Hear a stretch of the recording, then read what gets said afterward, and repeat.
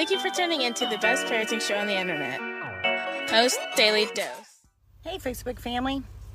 I hope everybody's doing well today. This is Christy Saul, the co-founder of the Post Institute, coming at you live straight out of church this Sunday. I love going to my church. It's so nice to be able to be back together. We're kind of we're a little bit mighty, we're a little bit mighty group of folks with powerful leadership and incredible message. But I'll tell you, one of the things that's so powerful about us meeting together is when you worship either, in a group of people and you literally feel the atmosphere shift, the energetic atmosphere shift in an environment. That is truly first of all, it's an incredible experience. And it edifies me. Opening my heart and letting the love in my heart join with the love of the other people in the group it's just incredible. And it builds me for the whole week. It nourishes me. That's like our church is a very equipping church. And so we look at Sunday as like the pep talk. So Sunday's the pep talk for the rest of the week. And so we had an incredible pep talk today. So good. One of the things we really talked a lot about was that our stories have the ability to do so much more than our voice. That when people hear the story of how love has worked in your life personally, it is so, it's the evidence. That gives the evidence that love truly is healing. And so as I was listening today, I found myself thinking about something that Brian has said, and that is that fear says, fix it, because we're terrified, right? We're scared. We're scared for ourselves. We're scared for our children. We're scared the world won't accept them. We're scared that there's going to be some sort of behavior that's going to cause a disruption at school or at the grocery store or in our house. We're scared. We're scared because it flips our lid too. We're scared because we have our own stories. We have our own pre-birth and early life blueprints. We have our own fears that get tripped and triggered.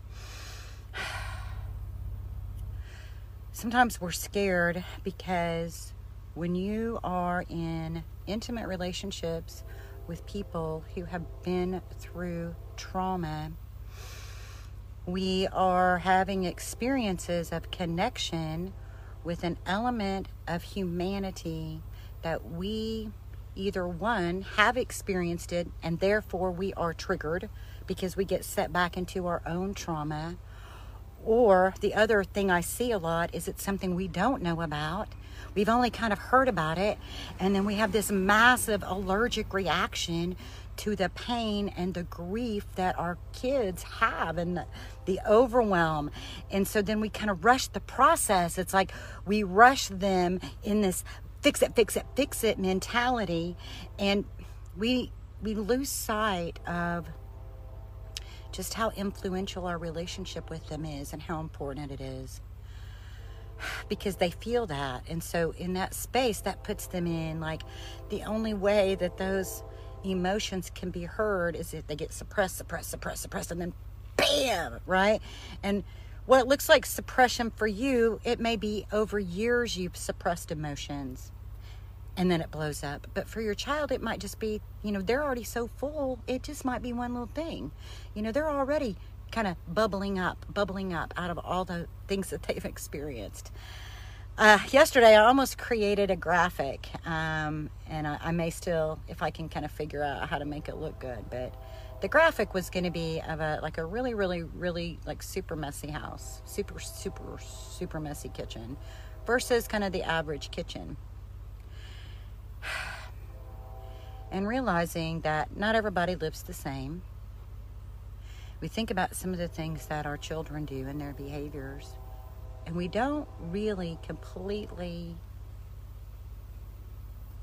have tolerance and grace in understanding how those things have affected them.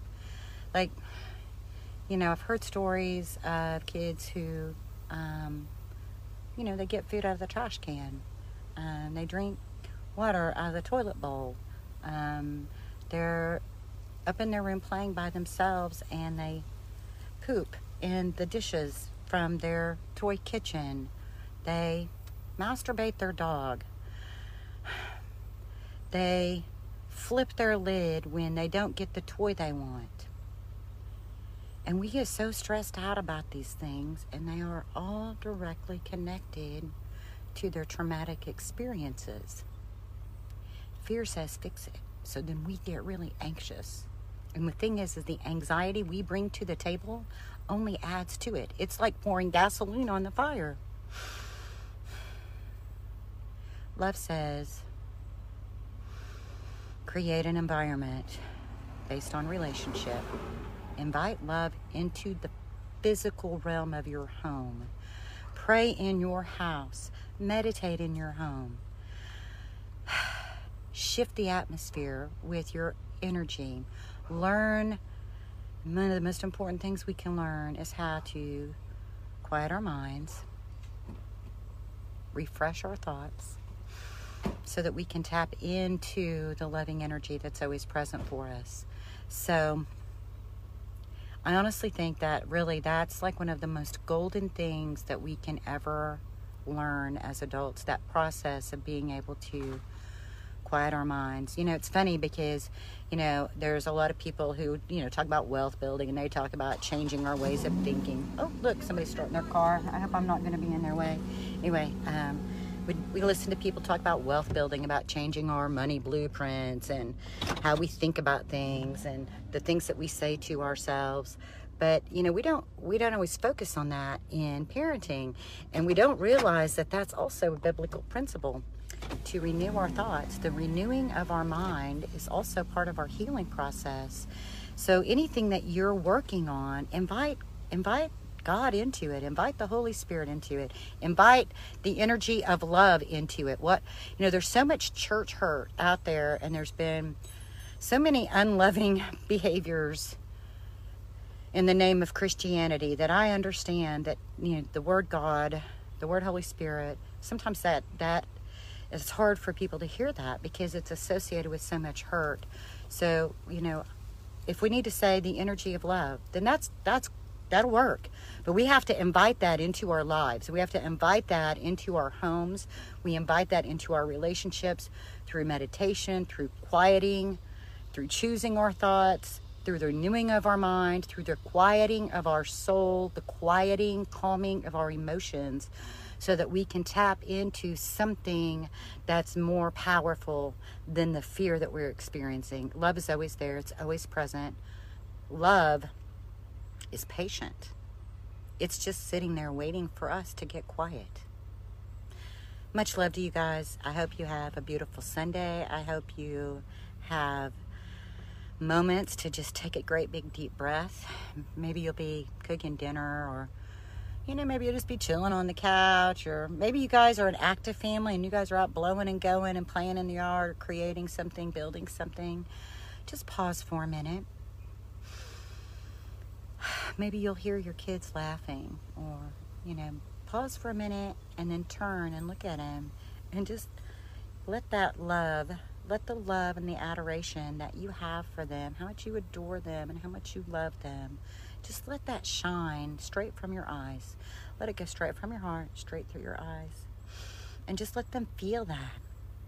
Just let them feel that in that quiet little space, in that quiet little moment. I love you guys. Stay blessed.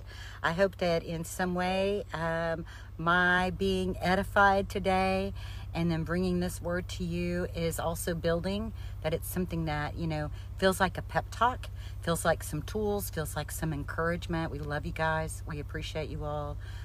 Thank you for all that you do day in and day out in creating healing. Much love.